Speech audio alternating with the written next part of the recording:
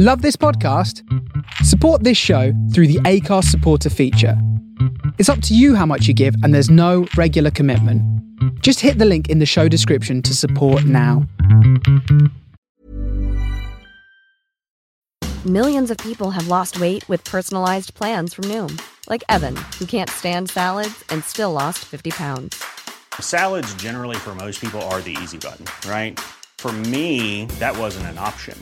I never really was a salad guy. That's just not who I am. But Noom worked for me. Get your personalized plan today at Noom.com. Real Noom user compensated to provide their story.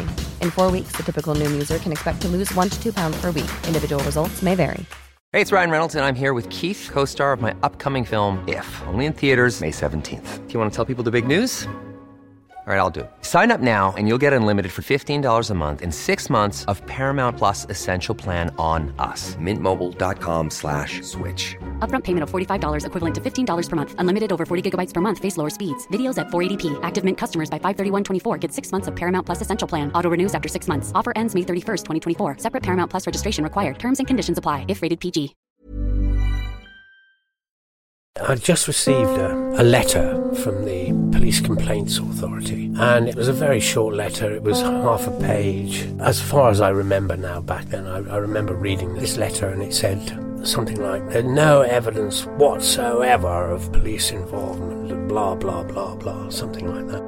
30 years ago, a private detective was brutally murdered, and it still hasn't been solved. I'm Peter Jukes, and I'll be exploring how one man and his family began to unravel the truth. Untold.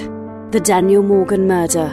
If you haven't heard this story, ask yourself, why? Welcome to Podcast 6. Last week, we hit a bit of a roadblock. The first investigation into Daniel Morgan's murder had included arrests of his former business partner, Jonathan Rees, and Rees's good friend, Detective Sergeant Sid Fillery. The second investigation, the Hampshire inquiry, had arrested Rees too, and indeed charged him, and then suddenly dropped the charges for lack of evidence. Worse still, assessing the first case on behalf of the Police Complaints Authority, Hampshire had concluded there was no evidence of police involvement in the first murder inquiry. Well, for most of the rest of the 90s, for the Morgan family, nothing happened. Alistair and Christine described these as the wilderness years. But hold on, let's wind back a moment. There is another thread I touched upon and I haven't looked at properly and promised I would. Let's go back and look at that other violent death in the summer of 1987. That of another Welshman, Detective Constable Alan Holmes, nicknamed Taffy. Daniel and Taffy occupied the same small circle of police and private detectives that mixed in the pubs, courts and police stations of southeast London in the 1980s. According to Jonathan Rees, in a News of the World article, Daniel and Taffy were as thick as thieves. To help us unravel this a bit, let's talk to a friend of Taffy's and someone who knew Daniel, Rees and Fillery in the 80s as well, former Detective Constable Derek Haslam. Well, we've met him before. In Podcast 3, Alistair first encountered him in a pub with Jonathan Rees in his first meeting with his brother's business partner since the murder.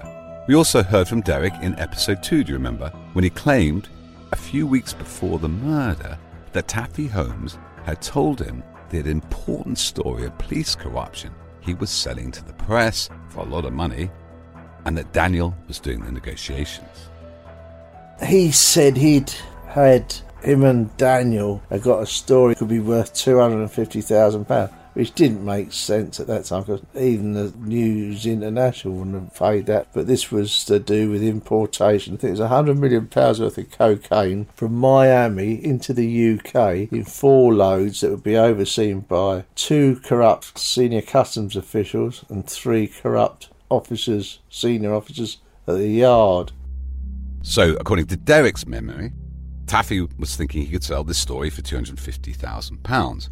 But according to another witness who spoke to Daniel, the amount was £40,000 and he was selling the story to News of the World. Well, that sounds more plausible. When a few weeks later Derek heard about Daniel's murder, He forgot about this conversation, and his immediate suspicions fell on Jonathan Rees. Rees had been quite derogatory about Daniel prior to this. He was quite openly trying to find someone to breathalyse Daniel to get him, because he thought that would put him off the road and slow him down. A few weeks later, Derek remembered that casual conversation in the curry house with Taffy Holmes, and that Daniel Morgan was negotiating the price for this story of police corruption. So Derek called up the head of the murder squad, someone he knew and had worked with, Detective Superintendent Douglas Campbell, and repeated what Taffy had said. I was told that Daniel might be trying to sell a story on high-level police corruption. And I said, I was told they were trying to hawk it for £250,000. So I don't know if it's got any relevance, but I'm just telling you in case it fits in with anything you're following up. And he thanked me. He agreed that the sort of sum of money, no newspaper paid anything like that for a story. And I didn't name Holmes, obviously. So that's how it was left. Well, if Taffy had a story of police corruption, where did he get it from and what was it about? Well, this was his job at the time. Taffy worked in a serious crime squad based in central London that investigated major cocaine importations from Spain to the UK. It was a sophisticated DEA, Drugs Enforcement Agency style operation, which involved Air Force and Navy as well as police. It was called the Collection Plan. If police corruption was involved in this, a multi-million-pound cocaine importation, as Taffy claimed, I'd say that's a big enough motive for murder. And incidentally, there is evidence to suggest that part of Taffy's surveillance was targeting one of the Vian brothers. Meanwhile, Derek had his own separate area of interest based in South London, involving some amphetamine factories and the violent death of a drug dealer who'd been decapitated when thrown out of a car. Further to those inquiries, in the spring of 1987, Derek arrested one of his amphetamine dealers, Raymond Gray, and this is where things take a tragic twist, because Raymond Gray made claims of police corruption about someone very close to Taffy, a very senior officer, his ex-boss. I eventually arrested Gray with 3 3/4 kilos of uncut amphetamine, and he decided on the strength of it to turn him into an informant. He agreed to work. Because of this, he was a prolific chatterer, so the best way to interview him or debrief him after he'd agreed to act as an informant was via tapes. So there were 5 tapes in all. Basically why there were 5 tapes, because early on he insinuated and was quite serious that there was a senior police officer at Scotland Yard, that was his worry about being an informant, that could disrupt the operation, perhaps even uncover him. So it was rather essential we find out, if possible, who this corrupt officer was. The amphetamine dealer, Raymond Gray, turned informant for the police, made 5 tapes.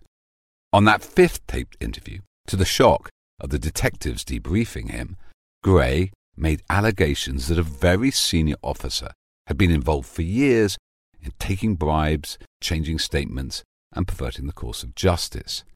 He named that senior officer as Commander Ray Adams. Commander Ray Adams was a handsome rising star. According to reports, he was the youngest ever commander at Scotland Yard, and with a flair for intelligence gathering and handling informants. By now, Adams had just taken over as head of the Criminal Intelligence Unit at Scotland Yard, a very senior post which he'd taken, according to Derek, under rather strange circumstances. At this time, Ray Adams was the commander in charge of C11, which was basically a unit that dealt with serious criminals and criminal intelligence, so all covert operations would go across Ray Adams' desk. He'd got the job in a strange circumstances, because originally when the job became vacant, Thelma Wagstaff, who was a respected female officer and a commander, and had done a lot of work on rape suites and things like that, and raising awareness of women's issues. She'd been given the job, I was told, basically because 1, she was very good, and 2, she wasn't a Freemason. She arrived to take the job off of criminal intelligence in the morning with her boxes, started to unpack, and by lunchtime she was told that she'd been assigned to other duties and Ray Adams was shoehorned directly into the job. Taffy had told me how pleased Ray Adams, that had been his lifetime ambition to get to head of C11, because it was like being given the keys to the sweet shop. Let's be clear, these were allegations only against Ray Adams and not substantiated. But this was just weeks before Daniel's murder.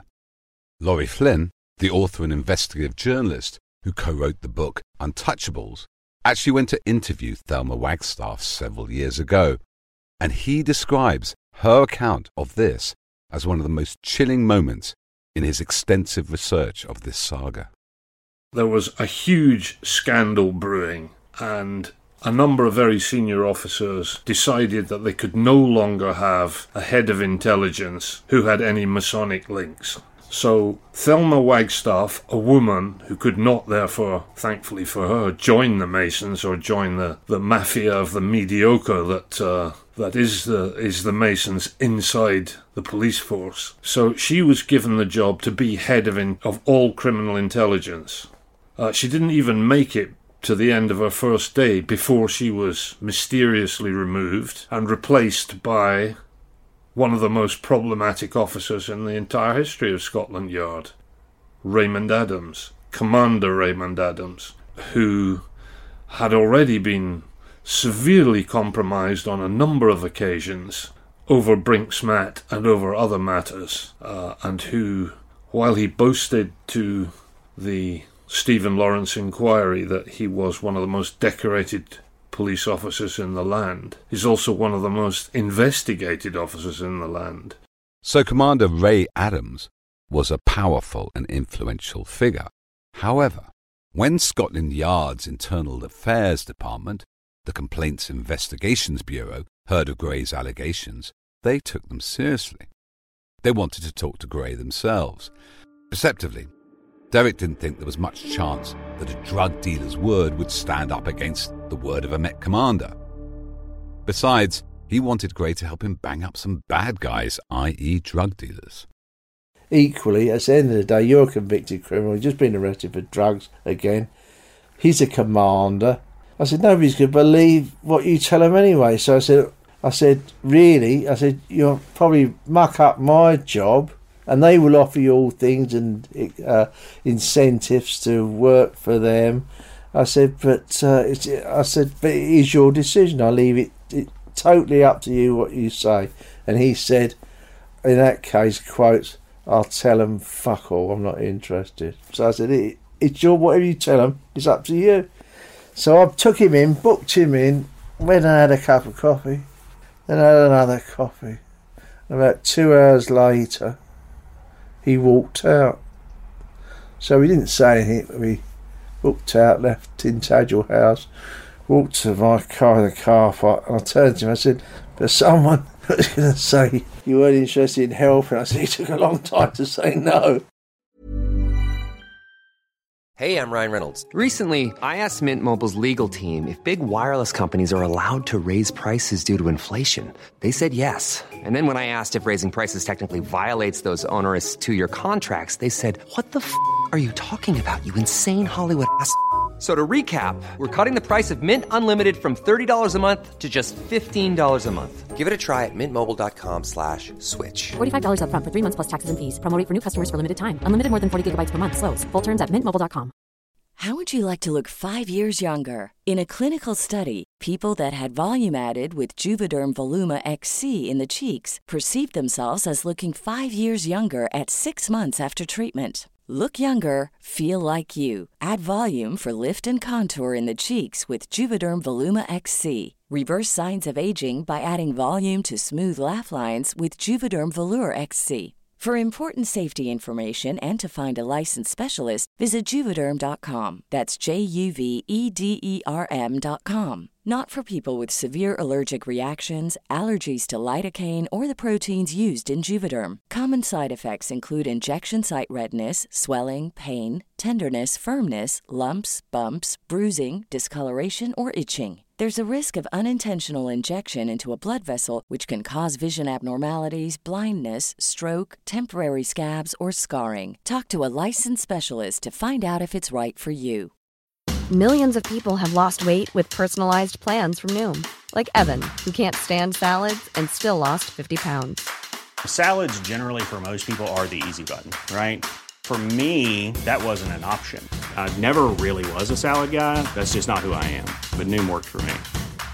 Get your personalized plan today at Noom.com. Real Noom user compensated to provide their story. In 4 weeks, the typical Noom user can expect to lose 1 to 2 pounds per week. Individual results may vary.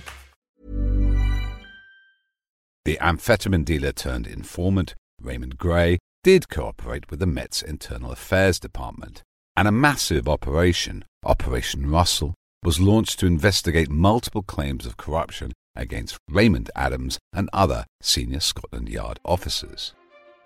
Almost immediately, because he had elicited the confession from the informant, according to Derek, he became a target of Commander Ray Adams. I had been approached by an unknown person of a sharp name that's told me that he wants to arrange a meeting. Ray Adams wants to meet me and listen to these tapes that the informant made. I said, that seems totally unethical. I said, for someone, a commander who's clean as a driven snow, to want to enter into this arrangement.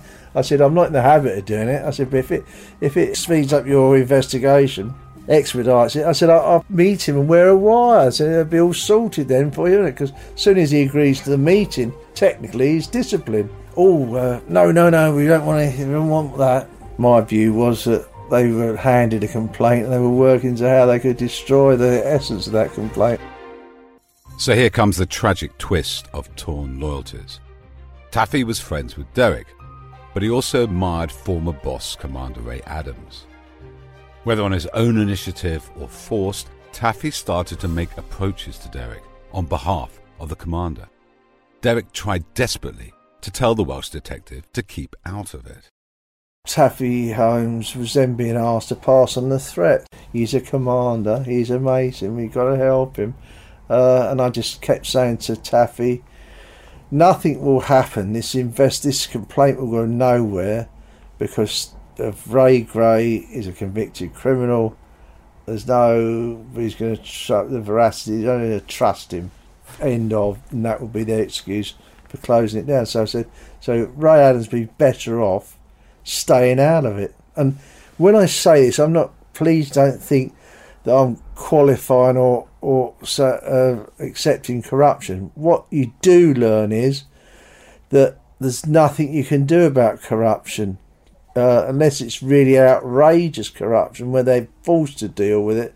If you raise the subject of corruption, you would be writing your own suicide note.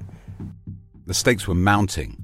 Derek realised that his career could be in jeopardy because, as he told the Internal Affairs Department, Commander Adams had accessed his personnel files. So I told him that I think the file was found in an anteroom outside. Why he would want my file doesn't make sense. I said, he's drawn my personnel file. He wants to put a retrospective derogatory comment in there to give some reason why I might be getting an informant to badmouth him. The stakes rose even higher. Since Derek wasn't responding, Taffy started conveying much more personal threats. And he's told me, if you don't help him, something horrible, nasty will happen to you or a member of your family. That's what he said in front of Jean Burgess. And he then said, he paused and said, and if you're thinking here, if that happens, something will happen to Ray Adams, he said it won't, because believe me, he'd be a million miles away when it happens. Derek never told the Internal Affairs Department about the threats Taffy was relaying, but the information did make its way back to the officers mounting the internal investigation. They approached Derek, telling him to pass on a message to Taffy. I said, I've got something to tell you, Alan.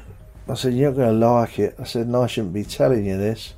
I said, but I had a phone call a couple of hours ago, 3 hours ago. I said, from D.S. Turrell to Tadgell House. He's passing on from Assistant Commissioner Winship.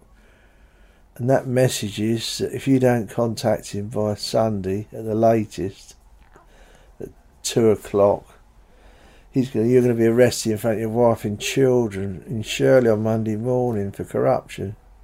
I said, I don't know what you're involved in, who you're involved in. I said, what's more, I was not really interested. I said, but what I would say to you is, as I told the person that asked me to pass this message on, I shouldn't be being asked to pass this message on. It should come from your senior officer. I said, and like anybody else, I said, before you do anything, I would speak to your own senior officer. I said, and also seek legal advice. Taffy gave himself in to the Internal Affairs Department. They wanted Taffy to implicate his former boss, Commander Adams. Taffy was under great pressure. He didn't want to cooperate. About that time, another detective, codenamed OJ, somehow convinced Taffy that he had been betrayed by Derek and it was all Derek's fault. By now, Derek had moved his family out of London because of the threats. Alan Holmes had gone to meet Ray Adams, ostensibly he was on the golf course shooting bunny rabbits and he got a shotgun. But I also know for a fact that after he had been sufficiently wound up by OJ, Derek's done you, he's the one that's done it. And he turned up, I'd left, but his ex-neighbour told me that a man fitting Holmes' description had turned up carrying what appeared to be a shotgun, asking for me. This same shotgun, though never used on Derek Haslam, was used again within days. On the 28th of July 1987, Taffy's wife came downstairs to find her husband's belongings laid out on the dining room table and a note. She opened the curtains to see her husband sitting on his chair in the garden, a shotgun by his side, killed by a fatal gunshot wound to the chest. I walked into Addington police station and someone said, have you not heard? I said, heard what? I said, Taffy's killed himself. He said, I shouldn't tell you this. He said, you're mentioning a suicide note. His shotgun was laid under his right arm, like that. Shot himself in the chest. But straight away, this doesn't ring true. As policemen, most policemen have been to suicides that have gone wrong, possibly involving shotguns. Worldwide, if a policeman commits suicide, they eat the barrel, put it in their mouth. They don't shoot themselves in the chest because so many things can go wrong. So according to that, Alan Holmes has gone out to the garden with a full-length shotgun that he's fired, pulled the trigger with his toe, with the gun pointed into his chest, and kinetic energy has not been used, not in operation that day, because instead of a hot, unsecure sort of shotgun, will either catapult backwards or forwards, but it's most unlikely that someone's grip would be sufficient to let it just slip under their armpit if it's a 12 bore, which I was told it was. At this point, everyone was blaming Derek for the suicide. And I'm told that, and I think I've read it in the press, that Taffy's colleagues are up in arms, he's been hounded to his death, and that a complaint's been made about CIB2 hounding him to his death and what have you. The papers are full of it that I've named him. I did a Serpico. I think I was a mention of that Serpico Haslam in the suicide note. Frank Serpico was the famous whistleblowing NYPD cop played by Al Pacino in the movie of that name, who was shot because he exposed police corruption. Every copper who knew Taffy now had a reason to believe Derek was behind the suicide. He was in great danger in London. He couldn't attend Taffy's funeral. He and his family were soon relocated to Norfolk in the countryside under a form of witness protection, and he would soon leave the police force altogether. However, Derek never forgot about the connection between Taffy Holmes and Daniel Morgan. When both their inquests were over and a second murder inquiry was launched, he made contact with them and with Alistair Morgan. Derek Haslam rang me after the inquest, and that the first time I ever heard the suggestion that Daniel's murder was linked with Alan Holmes' suicide came from Derek Haslam. who rang me after the inquest and said, I'm a Freemason and I believe that your brother's murder is linked to the suicide of a police officer called Alan Holmes. And I was very, very suspicious at that time of what he was saying.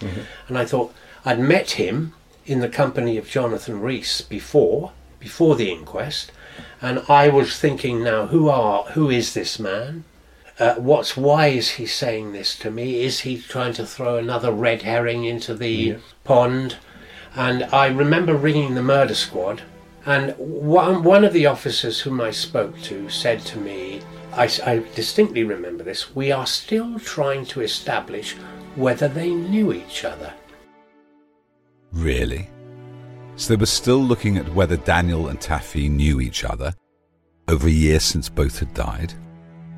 They still hadn't found conclusive evidence either way? Well, is it just me, or is there something strange about this?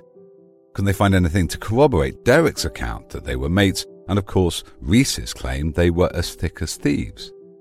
Or were there other reasons why the Met wanted to keep the two violent deaths of Taffy and Daniel apart? We'll come back to Derek in a minute, but let's catch up now with Alistair and Christine as they go through the wilderness years after the Hampshire inquiry came to nothing. Alistair studied journalism at Farnham College before he moved to London with Christine, where they began to make some painful but slow progress. Duncan Campbell from The Guardian. During the course of my studies, I went up one evening. He asked me to come up and see him at The Guardian, and I went up there, and we had quite a long chat together. And he was interested in what I had to say, which was very encouraging. And then some time after that, not long, in August, he wrote a big piece in G2 in The Guardian about the case. And I was absolutely overjoyed about that, because for the first time in 7 years somebody in the national press had taken an interest in the case, but it took that long. The article was front page of The Guardian's G2 section on the 13th of September 1994, called Murder in the Car Park. The piece shows that Duncan Campbell did go to Jonathan Rees for comment. He said, When we telephoned Jonathan Rees, who still works for Southern Investigations, a man who would not identify himself rang back and told us we were harassing him and we would be reported to the Press Council. The fact that a reputable journalist from The Guardian had written a big article about it gave me credibility, you know. Well, it took a very long time. I think it was helpful that when he moved into my flat, I live in Islington, and our MP was Chris Smith, whereas before, when he was in Hampshire, his MP was Michael Mates, and I don't think had that level of interest. But Chris Smith was a very good constituency MP, and he made time to see everybody. So our Friday nights were not a bundle of laughs. Chris Smith went on telly with me once when I did a demonstration outside the Police Complaints Authority, like me and my mother alone demonstrating about police investigating each other. This constant campaigning and attempt to get better press coverage seems to have caused Alistair and Christine some grief. So I was lying on the sofa reading a book, and the phone rang. It must have been after midnight, and I thought, who's ringing me after midnight? This is something serious, you know. So I went and picked up the telephone, in some anxiety, and there was a woman on the other end of the phone. She had some mock Italian accent. She said, "We are going to kill you like we kill your brother." So obviously he's agitated and distressed about this. And I remember thinking how strange this was at the time. Is what would any normal person do at this point? Is call the police. He was, in the early years, very scared that something would happen to him or someone in his family. I thought that was unrealistic, unlikely, and paranoia. But then he would say, they killed Daniel for knowing this. The police took the death threat seriously enough to move the couple to a safe house, which was so grim and remote that Alistair and Christine decided to take their chances back home, where they continued with their campaign. Looking back, it feels as if we'd never really got anything useful out of anything, but that's maybe harsh. Chris was really trying to do his best, and what it did prompt was a series of meetings with police officers. It felt Like, we spent several years going up the chain of seeing very, very junior police officers to the next level, to, I'm no good at divisions of who they all were, but each time it seemed to get higher until eventually in 1997 that led to a meeting with the Commissioner. Just before that meeting with the most senior police officer in the land, 3 important things had happened. It was now 10 years since the murder of Daniel Morgan, and still no one had been brought to justice. The second important thing was that in May that year, New Labour, led by Tony Blair, had won a landslide election victory, bringing to an end 18 years of Conservative rule to the tune of Things Can Only Get Better. And Chris Smith, their local Member of Parliament, became an important cabinet minister. A new dawn has broken, has it not? The third important thing that happened was that the Chief Commissioner of the Met, Paul Condon, had gone on the record admitting there were up to 250 corrupt officers in the Metropolitan Police. Now, this coincided with the revelations of a certain Duncan Hanrahan. He is a detective we've met who first investigated the Belmont car auctions way back in Podcast 1. Hanrahan had also given evidence at the inquest, you remember in Podcast 4, about Rees trying to undermine the first murder inquiry by leaking materials about their senior investigating officers to the press. Hanrahan was a familiar face on the South London police circuit. He was good friends with Fillery, with Rees, and with Ray Adams.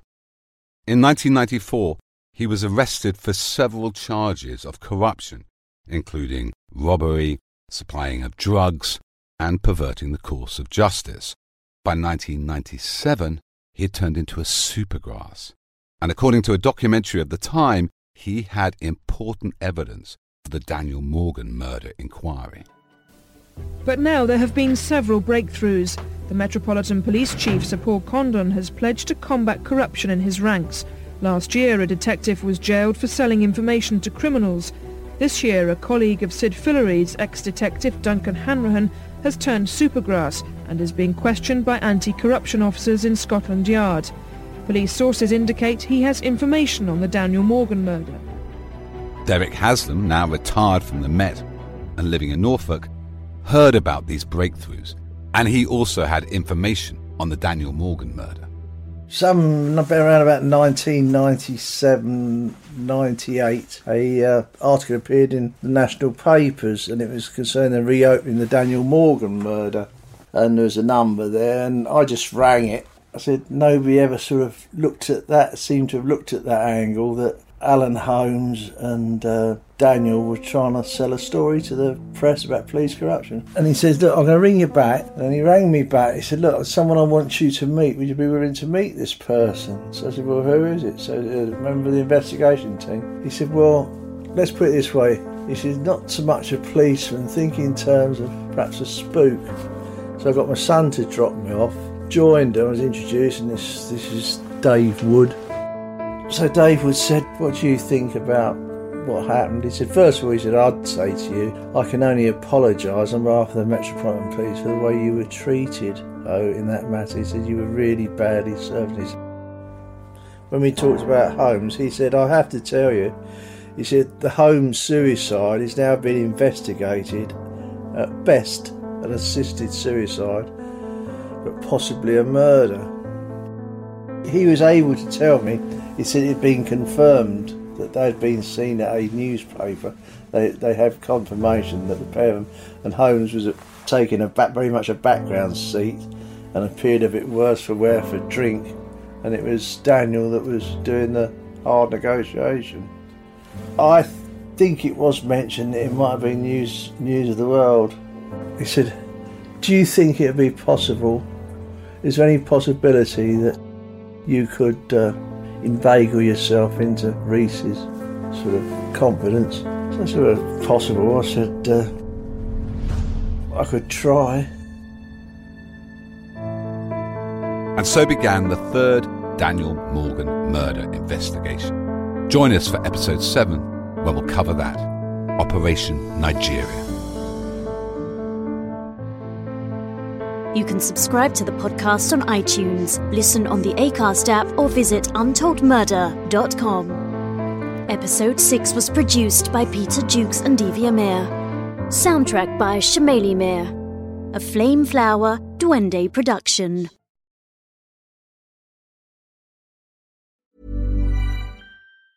Planning for your next trip? Elevate your travel style with Quince. Quince has all the jet-setting essentials you'll want for your next getaway, like European linen, premium luggage options, buttery soft Italian leather bags, and so much more. And it's all priced at 50 to 80% less than similar brands. Plus, Quince only works with factories that use safe and ethical manufacturing practices. Pack your bags with high-quality essentials you'll be wearing for vacations to come with Quince. Go to quince.com/trip for free shipping and 365-day returns.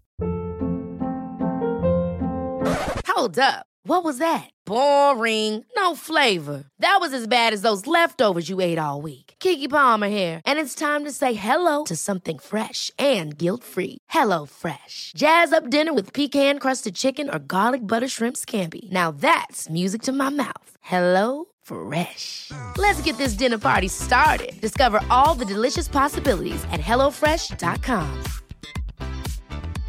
When it comes to your finances, you think you've done it all. You've saved, you've researched, and you've invested all that you can.